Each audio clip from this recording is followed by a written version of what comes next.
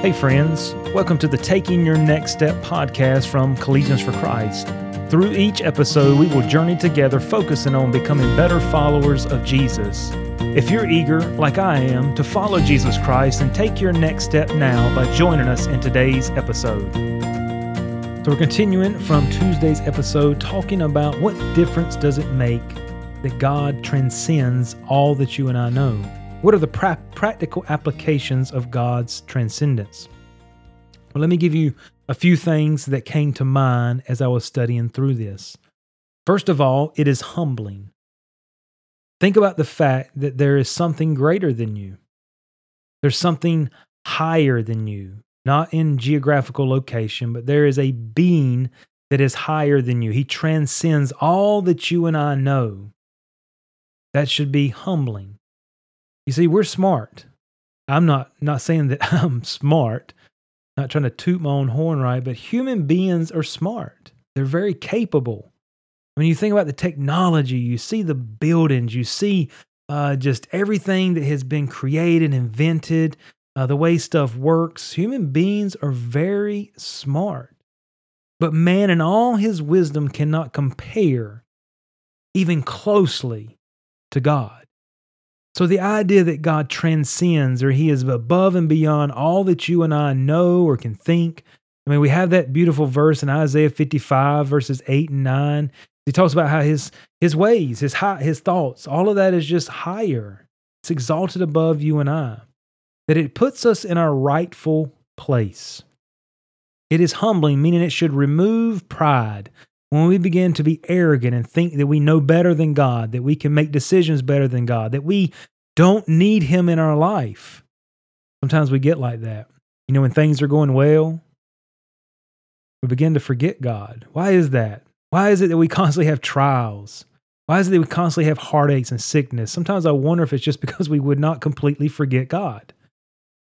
If God does not allow Satan to do what he does, sometimes because I have a feeling, and you may agree, you may disagree, but if you experience in your life, when do you pray the most? When do you desire God's presence the most? When do you seek after God the most? When do you spend the most time reading His Word? Not all the time, but the vast majority is when something hard, trial, temptation, big decision, sickness, crisis. It's during those times that we find ourselves there, seeking Him. You see, if we're not careful, pride and arrogance swells up within us. But as we look at God and we consider, and I think the transcendence of God is something we can meditate on, should meditate on, consider often, because it's humbling. It puts you and I in our right place. And then secondly, it causes reverence and worship. You see, we cannot treat God as an equal. We cannot think of God as an equal. We cannot put God on the same level playing field that you and I are on. You see, there should always be a sense of awe and wonder about God. You see, so many times we want to know everything there is to know about God, but if we knew everything there was to know about God, God would cease to be God. You and I would be gods. You see, there always has to be an element partial of mystery, an element of awe, an element of wonder. I mean, God has given us His Word. It's final. It's settled. You and I can come back to it, read it, study it.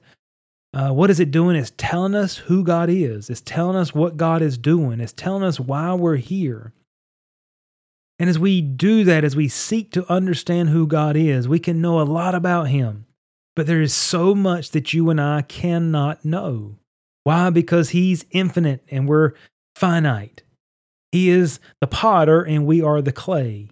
He is the great creator, the first cause of everything. He is the uncaused cause of everything. You and I are an effect from the cause. You and I are created from Him. And so as we look to God and we study about Him and we learn that how He transcends everything, it should create a reverence in how we think of Him and about how we talk about Him and we walk into church.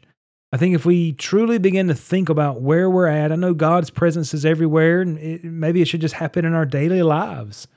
that we just literally have this awe and wonder because we know He's everywhere present. As a believer, His Holy Spirit is living in us. I think I forget that so often. I look for God's presence and I pray for God's presence, and His presence is right there at that moment. And I understand when God manifests or reveals His presence is different than His presence just abiding there. But think about everyone in Scripture that had a personal encounter with God. What were the results? When you think about Abraham as the burning bush appeared, Moses as the burning bush appeared. And God said, look, take off your shoes because the ground you're standing is holy ground. There's something different and you're unable to approach just like you are. You have Moses seeking to see God in all His glory. And God says, look, you're going to have to hide yourself in the cleft of the rock over here. I'm going to pass by you, but you can only see part of me. Because if you saw all of me, you just can't. And it put Moses in a state of worship, in a state of reverence. Isaiah chapter 6, I think about that when Isaiah saw the Lord. He said this, he said, in the year that King Uzziah died, I saw also the Lord sitting upon a throne, high and lifted up, and His train filled the temple. Above it stood the seraphims. Each one had 6 wings, and twain He covered His face, and with twain He covered His feet, and with twain He did fly. And one cried unto another and said this, as they're seeing and experiencing this transcendent God, they said, it's holy, holy, holy is the Lord of hosts. Look at this, the whole earth is full of His glory. Where do you and I live? The earth. What is full of His glory? Where you and I live. The Bible said, and the post of the door moved at the voice of him that cried, and the house was filled with smoke. Then said I, and here is Isaiah's response to seeing what he saw as he tries to describe it with our feeble language. He says, woe is me, for I am undone because I am a man of unclean lips. Think about that.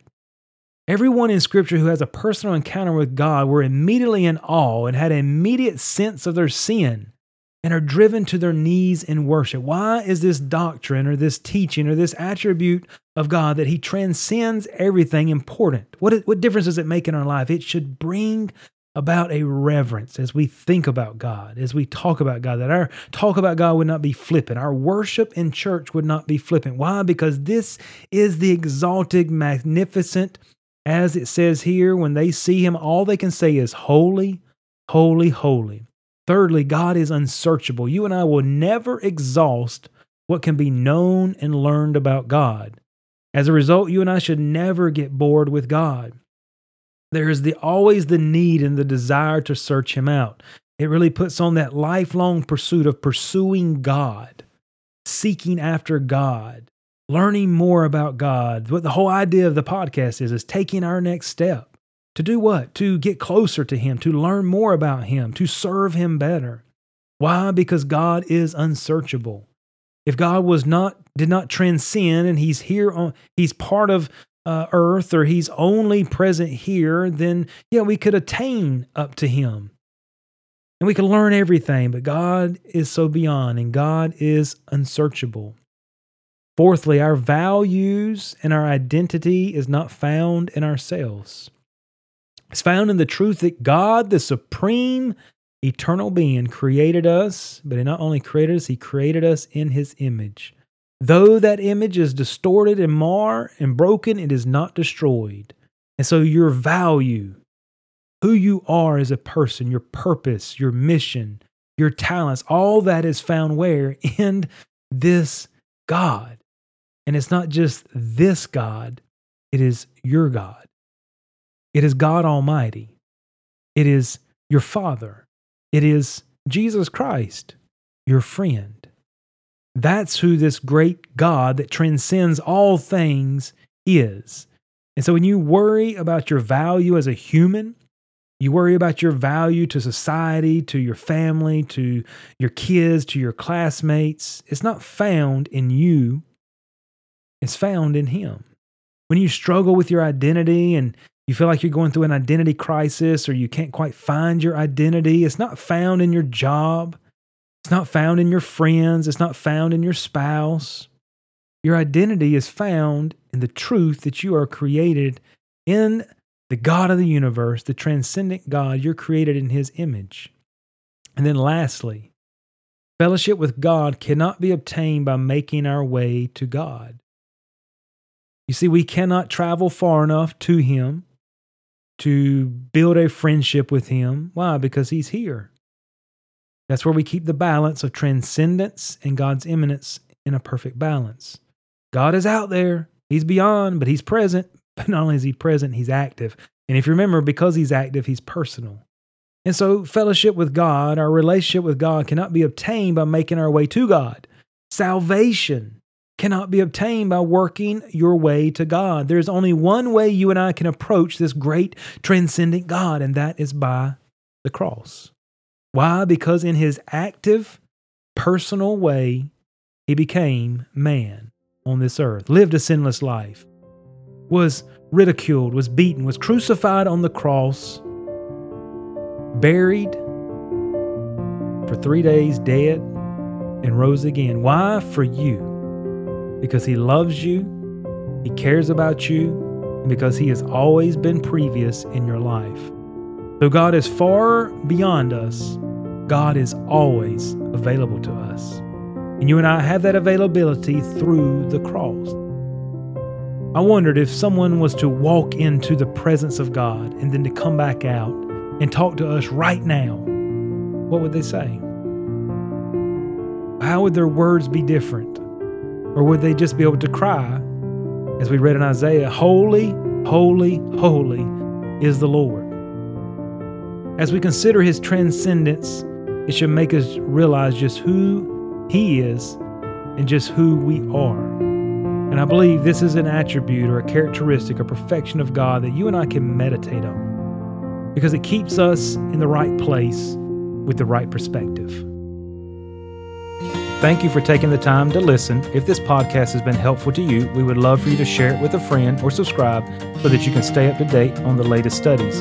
You can connect with Collegians for Christ online for more information and resources at cfccampusministry.com.